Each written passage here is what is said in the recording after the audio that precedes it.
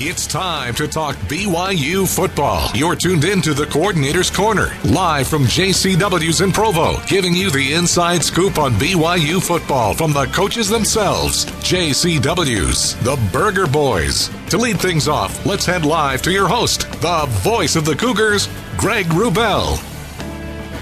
Good afternoon. Happy Eclipse Day 2017. Cougar Nation, welcome to another season of the Coordinator's Corner here at JCW's in Provo. We are live on BYU Football Facebook Live on BYU Radio, live on ESPN 960, and on BYUCougars.com, as well as the BYU Cougars app, the BYU Radio app, and the ESPN 960 app, also on TuneIn. It is really good to have you along for another season as we talk BYU football every Monday from noon to 1 with the coordinators, Ed Lamb, Elisa Tuiaki, and Ty Detmer, and they'll be on the show today in that order, all three this week.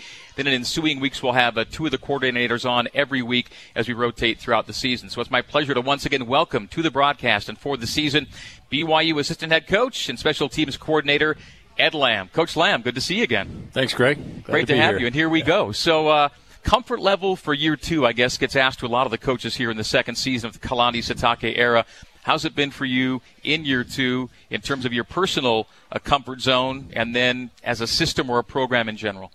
Oh, yeah, good question. I think, as far as the relationships with players and coaches, there's definitely year two. I know them more personally. I feel like that the players know me, react to me better. But, in terms of the competitiveness and the nature of this business, we're really not striving for comfort. It's not what we got into it for. We got a competitive season, a challenge every day, and if it ceases to feel like a challenge, and if there's any level of comfort, then we're in the wrong business or on the wrong team. If not comfort, is there a sense of kind of wheels on the road, cruise control, as opposed to just kind of spinning them and trying to get on the freeway last year? Sure, yeah. I think just walking around the office, really, I have a sense that more of our staff members, from support staff to training staff to football coaches, we know our role for this head coach and for this program. And so I think from that standpoint, there's more work being done more efficiently. Did the role you envision having in year one come to fruition, and has it modified, adapted any way into the second year? It has. I think it. I actually had a little different vision from the moment Coach Sitake and I first spoke to what it created into. I thought that I would probably be involved more on offense. I felt like that with my defensive background, that if Coach Sitake wanted to have Elisa Tuiaki as the D coordinator, then I should probably be out of the way and more involved in offense and seeing the team from an assistant head coach standpoint, seeing the whole roster, so to speak. But as we got to know each other and worked a little more, it seemed like that Elisa would be great to work with on defense, and that would be a nice dynamic between he and I could look a little more toward the secondary as my first order of business, and he could look a little more toward the front, which is his background. And we've been able to kind of weld together, I think, a package that fits together and is a reflection of both of our backgrounds. Of course, safeties has been your assignment. Mm-hmm. Did you know pretty early on that was going to be your group when you and Kalani first began talking? Initially, it was going to be tight ends, and I was meeting with Ty Detmer and talking offensive philosophy, foundation, basis, things like that. And then after about 10 days, I think we all just made the decision together that we needed to go for some offensive guys on the staff and that I would fit better on defense.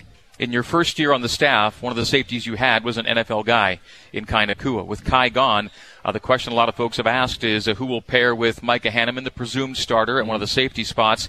And then late in the game, one of the guys who's in that mix, Matt Hadley, suddenly becomes an attractive outside linebacker option with the absence of Francis Bernard. So your group has modified a little bit here in just the last few days. It has, yep, and probably will the whole season. As you know, just things happen. Right now, I think there's Tanner Jacobson, Micah Hanneman, and Zane Anderson are working in the first group of safeties. Kind of 3 to play 2 right now? They're a little bit interchangeable, especially Tanner Jacobson. Mike is a little more locked in at strong safety. Zane's a little more locked in at free. Tanner can offer us time at both. And then there's a lot of other guys with ability. So now that Matt has made that move, and actually Chaz Ayu looks like he's going to be a linebacker, or at least a nickel linebacker for us, it's I think there's more room for some of the guys that haven't been maybe in the mix at safety to step into what I would consider a starting role, or at least in the starting rotation. Now, it's a team effort, of course, but a couple of guys you just mentioned, Matt and Chaz, in a way sort of leave the safety group, if you will. But early in camp, you felt that you had enough depth there to withstand maybe some unforeseen circumstances. Absolutely. Yep. That's still really the case. I feel like there are still 6, maybe 7 guys who can play a starting winning role for us in the safety room still. So it in some ways it's created opportunities for the safeties to play more of a role, some of those safeties that may not have had an opportunity. And certainly in Matt's case, he's going to be in an area where he's going to be able to make a lot of plays, and it showed up right away in the first couple of practices. It's our season debut of the Coordinator's Corner here at JCW's in Provo. Great to have you with us, whether viewing us on Facebook Live or tuning us in on BYU Radio, ESPN 960, BYUCougars.com, or the many apps that we have streaming the show for you today. Coming up a little later on in the show, Elisa Tuiaki, the defensive coordinator, and offensive coordinator Ty Detmer. You can tweet the show using hashtag CCBYU, hashtag CCBYU. We'll get questions for the coaches coming up as we proceed in this hour. Again, we're Mondays noon to 1 here at JCW. So beyond the 3 guys we just talked about at safety, Micah Hanneman, Tanner Jacobson, Zane Anderson, who else are we talking about in that 6 or 7 that you feel could get able to play? Austin Lee, Kamel Green. They've had really good training camps. We've got Gavin Fowler, who's played significantly, but played and practiced significantly the last 2 springs, but then had injuries in the fall, which kept him back from playing.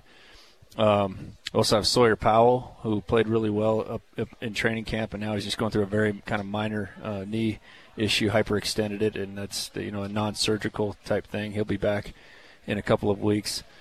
And I mentioned gets you to Austin, 7. Yeah. Austin Lee. Yeah, I think that's the remainder of the group right there. What's the Austin Lee story, by the way? We know he's a transfer from Utah, right?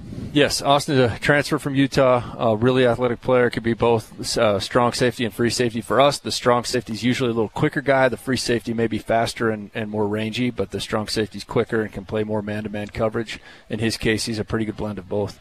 By the way, how did it feel letting Matt and Chaz go, if you will, to another spot? Oh yeah, well I think in both cases it was maybe my idea from the beginning. I may have suggested that they could do that they both play with low hips and good hands, so they can shed blocks, even though they ideally might want to be 10 or 15 pounds heavier at some point during the season. They'll work on that, but I thought they were ready to go right away. They're just guys that are like the contact of the game, thrive in that way, and stay square. A lot of times defensive backs, if they don't have that tendency or that habit to keep their shoulders and hips square to the line of scrimmage, it's really hard for them to come down and play in a tight area. But guys that just have been taught that, or just have that natural ability to stay square to the line of scrimmage, they can slip off blocks and fill gaps much easier. If you could insert yourself into the linebacker conversation for a moment, without Francis, you still think they're going to be okay as a group, right? Oh yeah, very good. It's just like with Kai and every team that I've ever been a part of. At first it seems like whether you lose a guy to graduation or some other issue, it seems like, oh my gosh, how are you going to replace this guy? The truth is, there's no Francis Bernard, there's no Kai Nakua, and there's no Taysom Hill, but there are other guys with very particular special sets of skills. Just like Liam Neeson. Just exactly like that. And that's they'll step up. They have all of those replacements have different skills and better skills in some areas than the guys that they're replacing. And it's been like that since the beginning of time. I mean, if that were the case, we'd be still wondering how to replace Eldon Forty and those guys. New guys step up when opportunities arise. All right, we've hit your safeties pretty heavily here in the first segment, but you are a special teams coordinator as well. Before we get into the break, I want to at least get into a little bit of special teams. Maybe we can start with the kickers, where there's some consistency. Johnny Linehan's pretty locked in at one of the punting spots. Rhett Almond, I thought, looked really good when camp got underway as a place kicker. And you have a couple of guys in the mix for kickoffs, and Andrew Mickelson and Corey Edwards. Have I named the guys that we think are going to be the main players? Yes, absolutely. Yeah, I think that we have some versatility there. We can punt right-footed. We can punt left-footed with Corey and with Johnny. We can punt the ball straight ahead, not in a rugby style with Rhett. We can kick off right-footed, kick off left-footed. Those, from a special team standpoint, it's really difficult with the limited amount of time that a team has to prepare, and now they have to prepare for kicking from either side. And so all of those guys return. There's roles for all of them, and they've got a high level of confidence. Now, Rhett's a straight back punter when he punts. Johnny's a rugby guy, but Johnny's also done some straight back, and you want him to have that be as part of his arsenal, don't you? Yep, and we did that significantly last year. Johnny is preferred is a rugby, and whether he prefers that or not, I'm not sure. But he can do it very well, and so from a coverage standpoint, usually a straight-on punter will punt the ball from snap to punt in about 2 seconds. Really, 2.1 is our target or less. Okay. And a rugby kicker normally is going to be 2.3 to 2.5. And so it's just an extra 2-3 of a second for guys to get out down the field and cover. Is it my perception or is it reality that I felt that when he started kicking in the summer, Rhett Almond had more leg? It sounded like a bigger thump off his foot and looked like he had more distance. Is that a real thing? Oh, he does. Yeah. Rhett's got much more leg than a year ago. He's got more ability.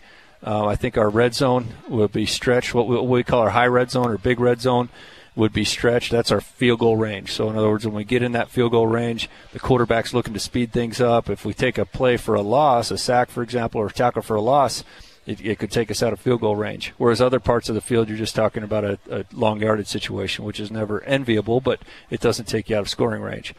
I feel like last year we needed to get inside the 25 to be 4 out of 5 on field goals, and I feel like now that's stretched to somewhere between the 25 and the 30. A few yards can make a big difference. That's meaningful, absolutely, yes. As it does in field position, as it does when getting in field goal range. All right, heading into break, one last thing.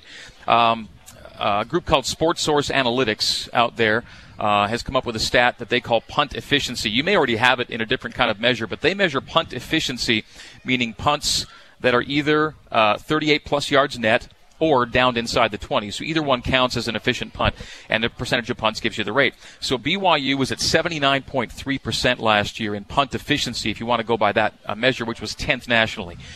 Can you acknowledge that? What do you look for in terms of what's important? Because it's not just punt average. Most important thing on that stat, I haven't seen that stat particularly, but I'm familiar with studying it from that focus point. And the most important criteria in those kind of stats is an unselfish punter. A punter who goes out. Johnny said it to me really well the other day. He said he'd been working with Dr. Manning, our sports psychologist on campus, and Dr. Manning had told him Johnny was a little bit concerned, like, geez, our offense so often will put us in a punt situation across the 50, and I want to average 45 yards a punt, but there's not 45 yards to work with. And Dr. Manning said, well, it's all about going out on every particular punt and setting a goal for that punt, just doing that punt as well as you can and not worried about overall stats. And then Johnny, immediately that resonated with him, made sense, and that's what he does. He goes out, and if it's a 30-yard punt to down it inside of 5, that's what he wants. And he saw my tweet last night about this punt efficiency stat and immediately said, the kicking's the easy part. He credits the guys in front of him that have to go down and make sure the net stays what it does or that it gets down inside the 22. There's the other part of it. All right. It is hashtag CCBYU, hashtag CCBYU for Coordinator's Corner here on Twitter. We'll come back after the break. We'll get some social media questions off Twitter for Coach Ed Lamb. BYU's assistant head coach and special teams coordinator Ed Lamb is first up on our first edition of the Coordinator's Corner. We are live at JCW's on BYU Radio, ESPN 960, and BYUCougars.com, as well as BYU Football Facebook Live. We're back with Coach Lamb right after this. The voice of the Cougars, Greg Wrubell. Once again here at JCW's in Provo, Mondays 12 to 1 for the Coordinator's Corner on this season debut edition. All 3 coordinators joining us.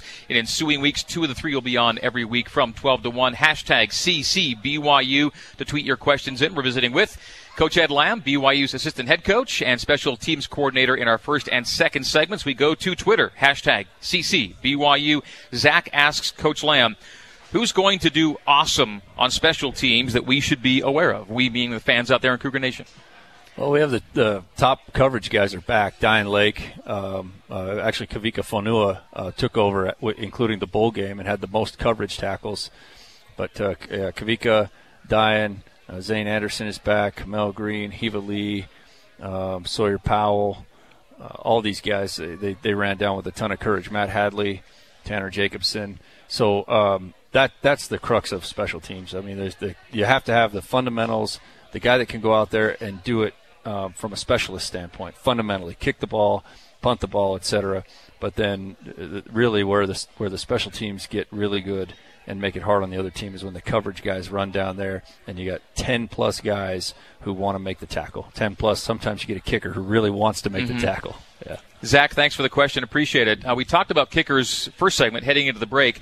I was going to ask about returners, but I think we'll let one of our fans do it instead. Brian Lewis on Twitter with the hashtag CCBYU. Coach Lamb, who's your preferred player to receive kicks? I guess we'd say players in this case. And who will be the top punt returner? And will Mo Langi play on special team, either coverage or block or protect or whatever you have? Tanner Jacobson right now is our starting punt returner, but Micah Hanneman will play significantly. Tanner's has shown to be a little more sure-handed and a little more conservative in his decision-making. Micah's a little more aggressive. And so Micah, there is a role for Micah. We want to use him. At times we'll use two returners, and it'll be both of them. At the kickoff return spot, it'll be Aleva Hifo and Matt Hadley return as the two main guys. But and they were doing it for you last year. They were doing it last year. They were the two starters. Jonah Trineman has done really well during fall camp, and we look to get him in the mix too. Trey Dye, KJ Hall are another couple of guys that are in that mix there at the kickoff return spot. And yes, Mo Langi will play certainly on the PAT and the field goal unit, and he has shown a real knack for getting some push and getting his hands up and being able to block some low trajectory kicks too. So when you say field goal and PAT, are we talking both sides of the line with Mo? It will be, yes. Yep, he does both sides of the line. Right now we have him at a field guard position on the PAT and field goal. So if the ball's on a hash, he goes to the field, which is usually where the heaviest rush comes from because of the trajectory of the kick. So he can block, and he can protect. That is, set a shield. Yeah. But do you have him also on a blocking unit, meaning trying to get it blocked? He does a really nice job of getting push from the defensive side of the ball. And he's blocked some kicks already in fall camp. So he's such a curiosity, but he's more than a novelty. Yeah. He starts camp, and it really is a question: can he do this football thing within a few days or weeks? You get a pretty indication, don't you, that this is somebody we can work with? That's right. Yep, and that's why we chose not to redshirt him. It's his level of understanding is the most important thing, and so things like that are so natural for every other guy on the team, like what is a hash, what is a field side, what is a boundary side, what's a field goal. In fact, the third day of camp, he came up to me and said, Coach, PAT and field goal, what's the difference? They seem like the same thing. I said, yeah, you're exactly right. It's just where we put the ball. And how many points you get when the ball goes through. That's right. Yeah. So, by the way, Coach Ilaisa Tuiaki is coming up in our second segment here of the Coordinator's Corner. Then Coach Ty Detmer in the 5th and 6th. I'll say E will be in segments 3 and 4, Ty in 5 and 6. We've got Ed here in 1 and 2. Kalani the other night at the Big Blue Bash says he's not supposed to gamble in the casino, so he gambles on the football field. Now, beyond the obvious allusion to faking it on 4th and 19, a fake punt, I sense beyond that obvious one, a philosophical inclination to keep opponents on their toes. What are the advantages of an aggressive, if not gambling, mindset, especially with special teams? I think it builds a culture throughout the team to stay on their toes. That was one of the things we wanted to accomplish on 4th and 19 after stalling out in our own end and stalling out on offense a few times was, okay, let's see what we can do. Let's see if we can stir this up. This game is not going the direction we want to go. And so I think Coach Sitake is big on that. Also, when you talk about things like being aggressive, if you're aggressive on offense, the defense has to account for that, account for trick plays, etc. If you're aggressive on defense, the offense has to account for pressure, and if you're aggressive on special teams, then the opponent has to take that into consideration with how risky they can be on their block attempts or return attempts. All right, there it is, folks. Thanks for the tweeted questions using hashtag CCBYU. Shorter segment with Coach Lamb this week. When he comes back on, we'll get close to a full half hour with him as we have a coordinator on for each half hour on the Coordinator's Corner. First show, we're doing 3 of them in a 20-minute segments. We got a lot from Coach Lamb on this debut edition. And, Coach, we'll see you again soon. Thanks for coming on in. Thank you. Live from JCW's in Provo, this is the Coordinator's Corner on the new skin BYU Sports Network. Now let's rejoin the voice of the Cougars, Greg Wrubell. And we are live at JCW's in Provo, as we are and will be every Monday from 12 to 1. You're listening to us on BYU Radio and ESPN 960, as well as BYUCougars.com. You're seeing us on BYU Football Facebook Live. Folks, nothing tops off a night at the game like a dinner at JCW's with huge burgers, wings, shakes, and salads. There's something for everybody. Bring the whole family in before or after the game for a feast at JCW's. Quality and a lot of it in Lehigh, American Fork, Provo, where we are, and South Jordan. Pleasure to welcome to the show for the first time this season on our debut edition of the Coordinator's Corner, defensive coordinator and D-line coach Ilaisa Tuiaki. Coach Tuiaki, good to see you again. Good to be back. Last time we talked to you here, we called you linebackers coach and D coordinator. Now you're on the D line. Let's maybe first hit that transition. What brought it about and how it's felt to be working with the guys up front. It's been good. One of the biggest reasons, and a lot of people have asked why the change. Because Coach Kaufusi's done such a good job, and he's had a lot of sons that play that position. I was always just kind of hovering over him because we've always done something a little bit different in the 4-down front, and so I felt like I was coaching two positions, and with the way that my relationship with Kalani and especially getting him involved the second year, we were able to steal him a little bit more to the backers. I approached Steve about it and asked him how he felt about moving and learning a new position, and he was really, really excited. I think it was a good change-up for him. It was gave me the ability to just stay in one spot and stop hovering, but also get the head coach involved, who's a really, really good backers coach. And so I think that it kind of defines our roles a little bit better, as well as maximize the talent at coaching with all the other guys coming in. Is D-line more in your wheelhouse, do you think? Did you feel more naturally drawn to that position? I enjoyed both of them. I really like both of them, love the kids, but it's just with the way that the defense was for the last 12 years, the way that Steve had done it, it's just a little different. And so the nuances of the position and the things that we did, I was always just kind of stepping in, and Steve was fine with that. He was okay with it, but I just didn't want to keep doing it the whole year. You know what I mean? And I think that allowing him to learn a new position, I thought was good. And so when I approached him about it, he was really excited, and so we ended up making the move. So one of the guys you're coaching is Coach Kaufusi's son, Corbin, on the end. He's kind of been penciled in at that number one left end spot through most of camp. He's a football player now, isn't he? He's a really, really good football player. He's put on a lot of weight since last season. I think that you could tell during the football or during basketball season he'd gotten bigger and more physical, but now that he's just kind of honed in on football only, he's really, really becoming a good player. Questions for Coach Tuiaki, you can send them in on Twitter. Use the hashtag CCBYU. That's CC for Coordinator's Corner. Hashtag CCBYU. Say you're addressing it to Coach Tuiaki, and we'll get to your questions coming up after our next break. You lose some good guys from last year's line, as is the case every year in college football with every position group, but a lot of good new names. Let's throw a few new names out there, and maybe a little bit on the players you want to talk about, on guys we'll be seeing in the 2 deep here in 2017. We get Jonah Takitaki coming back, who is, I think the year off, allowing him to focus more on football and kind of get things right in his own mind, his own life, as well as the physicality of the game. I mean, he spent a lot of time in the weight room during this off season or during the year that he took off, and just he's shown early in camp and throughout camp that he's going to be a difference maker for us. And so I think that's going to be a great addition to it. I think that the D tackle spot is really deep. If we keep all those guys healthy, we've got a lot of guys with game experience like Handsome Tanielu and Kesni Tausinga, as well as Meti Taliauli, who got hurt last year. But then Solo Wolfgram, who played a little bit of tight end, a little bit of D tackle last year, comes in, and he's much improved. The game's starting to slow down for him. He's a lot to learn, but he's come a long way. What's up with Tavita Mo'unga, by the way? Vita was working on academics, and so okay. He's not completely out of the woods yet. We don't know what what it's going to be probably until Wednesday. But once we find out if he is eligible, then he'll be going. If not, then he's going to have to redshirt.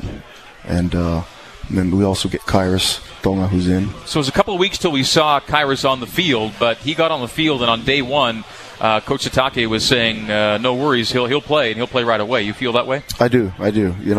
He doesn't get the game like the other guys, obviously. He hadn't played since his junior year in high school. And, went on a mission, came back, and, physically he has everything that it takes, but, catching up with the game and kind of understand the nuances of playing D-line is probably the thing that's going to slow him down. So he's going to get reps. We're going to force feed him a little bit just because physically he can do it, and he is really, really good when he does it right. But he still ends up messing up assignments and reading blocks and all that stuff. Just not something that he's really good at yet. But he'll get it as he continues to play. So between Kesni and Handsome, Solo and Meti, and then you throw in Kairos. That's 5. Do you have a 6th or a 7th guy for that 2 or 3 deep in tackle? Vita would be the other guy. Still waiting on him. Lorenzo Falatea did really, really good throughout fall camp, and he's kind of struggling with an injury right now.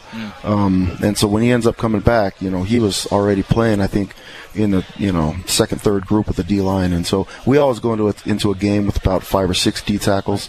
If you can play all of them and feel comfortable with playing all of them, then you play them so that you can stay healthy. Take a couple snaps off the starters. It's a long season. Keep those guys all healthy, and as long as you feel good about the depth, then I like playing 5 or 6 D tackles. Can Lorenzo get back in time for game 1 or game 2, do you think? I don't think so. I think his is probably going to be more like a game 3 or 4 type deal. And, he could end up coming back a little earlier, but right now it doesn't look like it. But if you had 5 guys to go at the tackle spots for the first couple of games, you feel good about that? Yeah. Okay, and then on the edge, you mentioned we've talked about Corbin and Sione. Who else is playing DN for you that's going to be in the mix? Trajan played a little bit last year, and he's doing really, really well. Langi Tuifua comes to us straight from high school and has had an impact, and so he'll have a role, and he'll play this year as well as Rhett Sandlin. Rhett, I think, is similar to Solo Wolfgram, who, moving to D-line, kind of still learning, physically can do it, and so he'll have a role as well. So I think we feel comfortable about 5 of those guys right now, and then Uriah Leotal is the last one that ends up coming in, filling up the 6th spot. Okay, so 10 or 11 guys for the 4 spots. That's who you would play in game 1 if we were to start right away, and that's how it's going to be, right? Yep. All right, that's a good look at personnel on the D-line. We'll talk some more with Coach Ilaisa Tuiaki when we come back after this break. It's hashtag CCBYU on Twitter, CC for Coordinator's Corner, and this is the Coordinator's Corner. We're live at JCW's on BYU Football's Facebook Live, as well as BYU Radio, ESPN 960, and BYUCougars.com, or with Coach E, and your questions on Twitter, hashtag CCBYU, right after this. You're tuned into the Coordinator's Corner, live on the new skin BYU Sports Network. Let's head back to JCW's in Provo and the voice of the Cougars, Greg Wrubell. And we are back at JCW's on BYU Radio, ESPN 960, and BYUCougars.com, as well as the BYU Cougars app, the BYU Radio app, the ESPN 960 app, and on BYU Football Facebook Live. Lots of ways to see us and hear us every Monday from 12 to 1 here at JCW's in Provo. Come on in for great food, whether it's going to be the burgers or the wings. You're a wings guy, Coach Tuiaki? I'm a both guy. But we'll go with wings today. Just wings today. But next week it could be burgers. That's the way he rolls. So, we'd like to make sure the coaches leave here fully stocked. We hope you come in and leave fully loaded too. So to our Twitter we go. Hashtag CCBYU. Question for Coach Tuiaki, BYU's defensive coordinator and defensive line coach. This is an overall defense question, particularly about the secondary, from Ronald on Twitter. In what ways will we see improvement from the secondary as a whole this year, and particularly your thoughts on the cornerbacks? Coach Lamb hit the safeties pretty good in the first part of the show. What are your thoughts on corners and secondary in general? I think we've got a lot more depth that we feel comfortable with, at the corner spot, and with the scheme that we run and things that we ask the corner. I mean, they're playing a lot of man, and so with the recruiting classes as well as the improvement the guys have made this last off season, think we feel really, really comfortable. You get Diane Gawalku back and Troy Warner. Chris Wilcox has made strides, and so he really could kind of tend for either spot. And so we plan on using all 3 of them and rotating them. Mike Shelton's done a really good job, as well as Travion Green has come in and done a really good job. And so I think those guys right now will end up taking all the reps, but we can put them in the game at all situations and feel comfortable about them. The 6th guy might be Isaiah Armstrong now? Yep, sure. I'm sure I'm missing somebody, but Isaiah Armstrong is another guy as well that I think will have a role in certain situations too. Okay, we had Ed address this earlier in the program relative to special teams and where he might play. The news is he's going to play, and that's Mo Langi. Mo came into the program as if not a true novelty, a question mark in terms of, is he just a huge guy or can he be a football player? You've seen him now long enough. What are your thoughts on Mo, and what would you like to do with him? I think that he's a role player right now. Absolutely, he's big, really, really big, and so just keeping things simple for him and just bringing him along slowly. It isn't the first Islander that I've coached that hasn't played football, and I would say. Do you have examples of anybody else that kind of made similar progress? Or? Well, Thurton Palamo grew up in the United States but never played football, and at Utah as well as Pita Tamupenu. But I mean, it took them a good 2 years before they understood it. And Mo's really intelligent. But so is that reasonable to expect from Mo, like a 2-year learning curve? I think a 2-year learning curve is pretty good, pretty realistic. But also, he'll contribute on special teams. We're planning on using him there. Yeah, there are assignments he can fulfill right Absolutely, now. Right now. Yep, being big, being in the way. So PAT block, I think are easy things. But as far as a game and all that stuff, he's got a long way to go. Now, Coach Lamb talked about losing, if you will, Matt Hadley and Chaz Ayu from a true safety spot to maybe outside linebacker with Francis being gone. The absence of Francis Bernard, how do you view it in terms of the overall defense and the linebackers, at least in my view, appear equipped to handle, a loss? Not that you want to lose any player, but there are guys there. Yeah, it's unfortunate right now that he's gone. You're losing a good player, but spoke to him. Intimate setting, and just really what you want when you're talking to a kid like that ends up leaving is you want to treat him like your son, right? If you're my son, this is what I would want you to do, this is what I think is best for you, and then just he's got to make his decisions. And so he kind of moves forward, and I don't think anything's finalized yet, but he moves forward with his decision. But it's the same thing with somebody getting hurt. The next guy's got to stand up. You've got to shuffle things around to get the right personnel in the right spot. And so we took Matt Hadley from the safety spot. Felt like he was the most physical, just a really, really good, savvy ball player, and put him at the backer spot. And to the scrimmage that I think that was open, he really, really shined and just shown that he was the guy. And so we put him there. We still love Adam Pulsifer, at the depth spot, and he's the first guy in at the bow, competing right now for Mike, backup Mike's spot. And so there's you shuffle guys around. Chaz Ayu, with only having Fred and only having Morgan at the field backer spot, you want to be 3 deep there. And so Morgan ended up going down a couple days ago, so we moved Chaz, and he did real well. So we're just going to leave Chaz there. It's really just kind of a bigger safety spot anyways, and so he's still playing safety. And shuffle guys around and just move forward. And I think that move has been good. We're really, really happy with those guys. You mentioned the Bo, the Mike, and the Field. Field also known as Flash, is that right? Yep, so you have 3 linebackers: Flash, Mike, and Bo. That's right. Yep. And that basically coordinates to Field, middle, and boundary. Yep. More or less. Yep. And Francis' situation not finalized as far as you know. He's going to leave, but I don't know where he's going to go. And so we kind of give him our advice and he just has to make a decision on what he thinks is best for him. It's really too bad, isn't it? I mean, yeah, it's I don't know how to feel about it. I just know that I want him to be successful in the future, And so whether it's here, whether it's somewhere else, he'll be fine as long as he makes the right decision moving forward. And again, coaches kind of use it. It's not really a cliche when it's next man up, because you're not disrespecting the guy that's left, but you are saying we recruit guys to be good at that position, and you feel like you have the guys. Yeah. I mean, a guy goes down, whether he's ineligible, whether he's hurt, whether he decides to transfer it. It's not just specific to our program. It's every single program in the country, and coaches just have to be good at doing that. All right, folks, that's Coach Ilaisa Tuiaki, and he'll be back throughout the season. Again, after this first week, we'll have 2 coordinators on each show. We get all 3 this week. We go with Ed, we go with E, and we got Ty Detmer coming up next. But that'll do it for Coach Ilaisa Tuiaki, our defensive coordinator and D-line coach. So, E, we'll see you soon. Have a great week. Good luck against Portland State this weekend. Thank you. All right, that's Coach Tuiaki. Ty Detmer next. This is the Coordinator's Corner at JCW's. Back after this. Live from JCW's in Provo, this is the Coordinator's Corner on the new skin BYU Sports Network. Now let's rejoin the voice of the Cougars, Greg Wrubell. Welcome back to JCW's in Provo for the Coordinator's Corner, Mondays from noon to 1 here in Provo. Join us live here at the show, get some great food, and hear from the football coaches. Coaches Detmer, Lamb, and Tuiaki. We'll rotate 2 of them in every week. First week, we're doing all 3. We've gone with Coach Lamb and Coach Tuiaki so far. Coach Ty Detmer, BYU's offensive coordinator and QB coach, now joining us on this Eclipse Day 2017. You had places to be other than in the totality path, but somebody in the Detmer family traveled to see it. Is that right?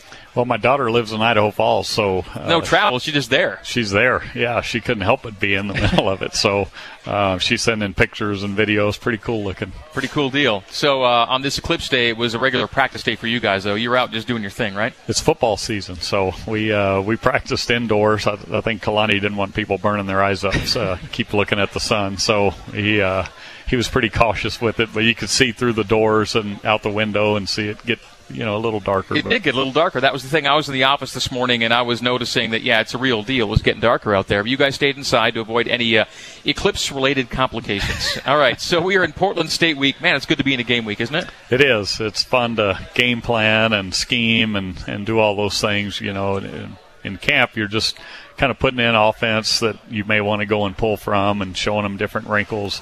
Now it's really dialing in, and these are the things we can do to try to attack them.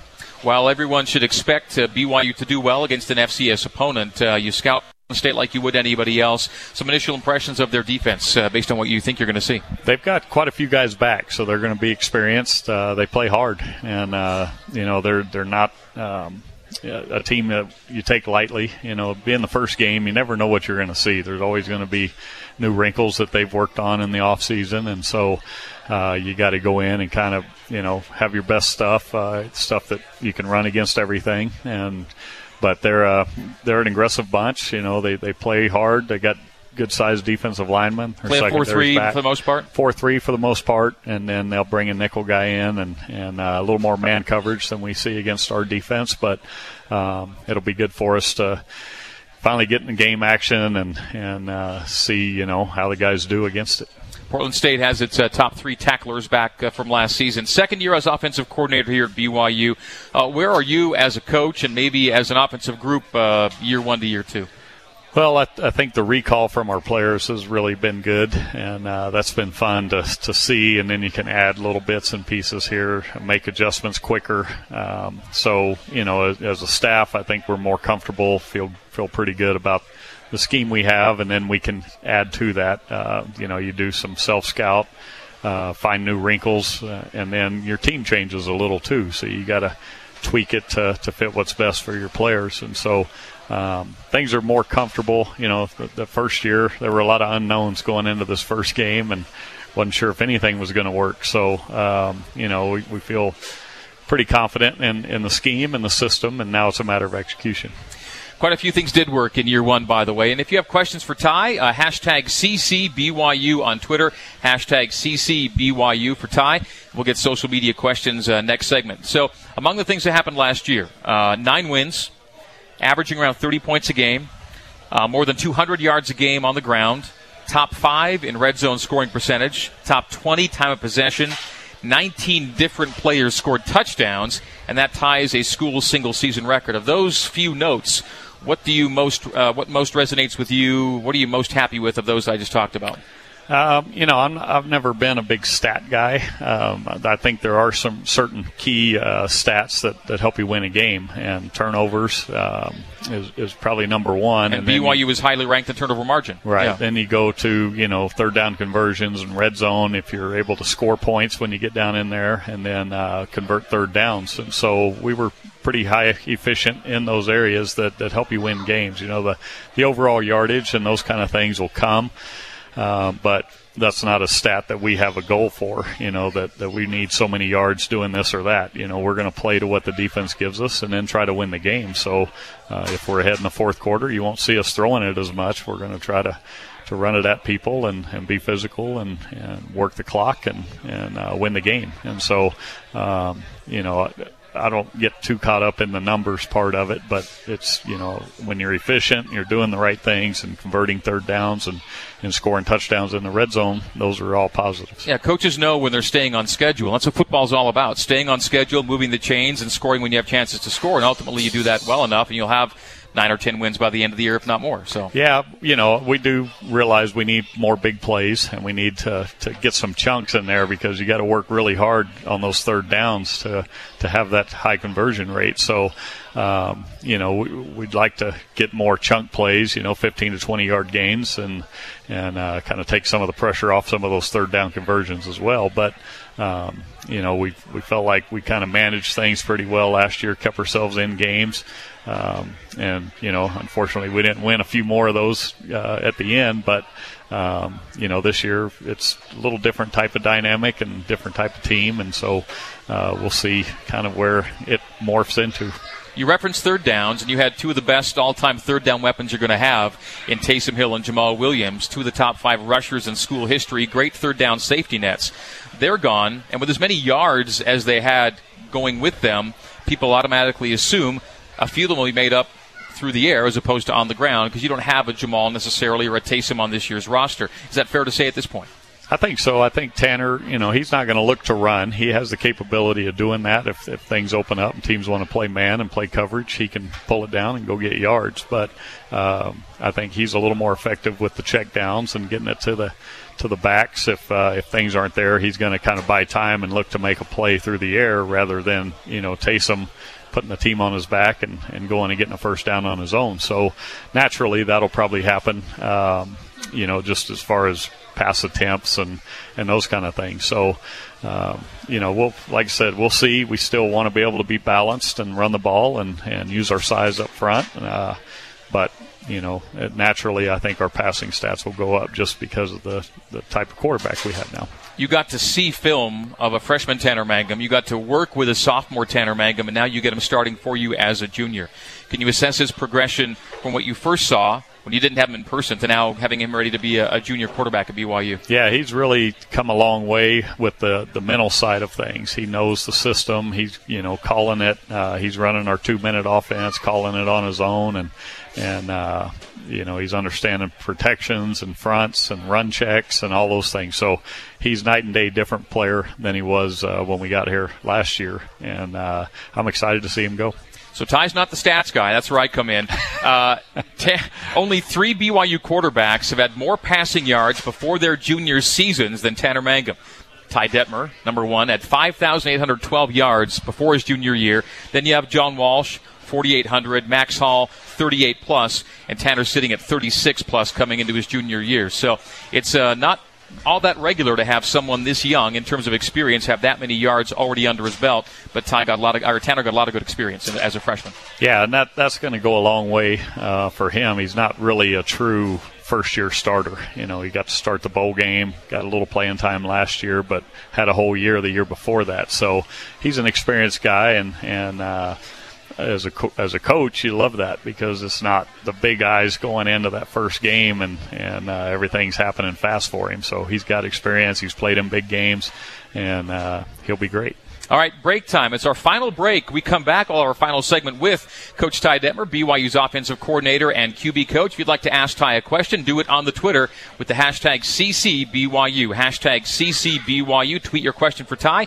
He's coming up in our final segment of the Coordinator's Corner, live at JCW's on BYU Radio, ESPN 960, and BYUCougars.com, as well as BYU Football Facebook Live. Back in a minute. The Cougars, Greg Wrubell. All right, so welcome back to JCW's. The Coordinator's Corner continues. BYU's offensive coordinator and QB coach Ty Detmer with me. We're with you 12 to 1 Mondays here at JCW's.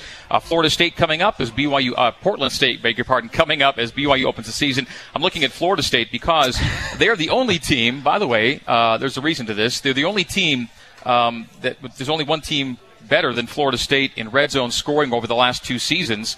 And the BYU's number 1, Florida State's number 2. So in your first year, you had a good red zone year, continued off the season before you got here. And that's one of the biggest things in football is making sure when you get a chance to score, you do. And BYU's sitting at 94% over the last 2 seasons. Yeah, you don't win a ton of games kicking field goals. You got to score touchdowns, and when you get those opportunities and you get down in there, you got to finish them off. So, in my opinion, we kicked a few too many field goals last year, or maybe we win a couple of those close games. So, that's always a focus, and trying to get guys to understand that things happen quicker, and when you get your opportunity down there, you got to make a play. Now, you want to use as many touchdowns to your scoring tally as possible, but your field goal kickers, I think, or Brett Allman in particular, have gotten better from one year to the next. Maybe a few more longer field goals could be in the offing this year. Yeah, I mean, that definitely helps. It takes the pressure off feeling like you got to, get way down in there and maybe take some shots on on 3rd and long when you can get maybe half of that and then set up a field goal attempt. So as a play caller, you always kind of want to know what his range is, how, where they feel like they got the best opportunity, and then you got to kind of call to that a little bit depending on the situation of the game. You mentioned Tanner. We talked about Tanner Mangum in our last segment, not having a Taysom Hill.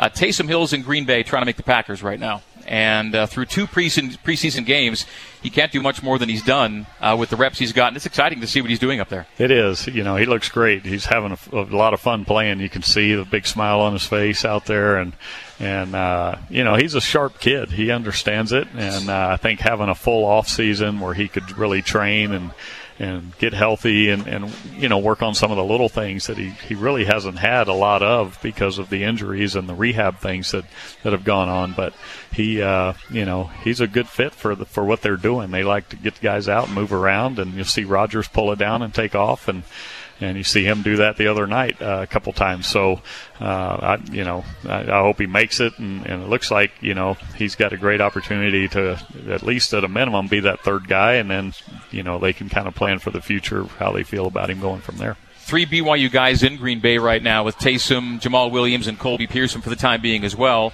Jamal got the number 1 reps with Ty Montgomery out on Saturday night. And so a lot of BYU fans are Packers fans. And, of course, you were a former Packer back in the day to start things off. Yeah, it was one of my favorite places to play. It's a lot like Provo. It's a college town. People come from all over for the games. And, it's a great spot to, when you leave college, to go and not have a big city like a New York or Philadelphia to have to navigate. You can go right in and, interject yourself right in with the community. And those guys will do that because that's the type of people they are.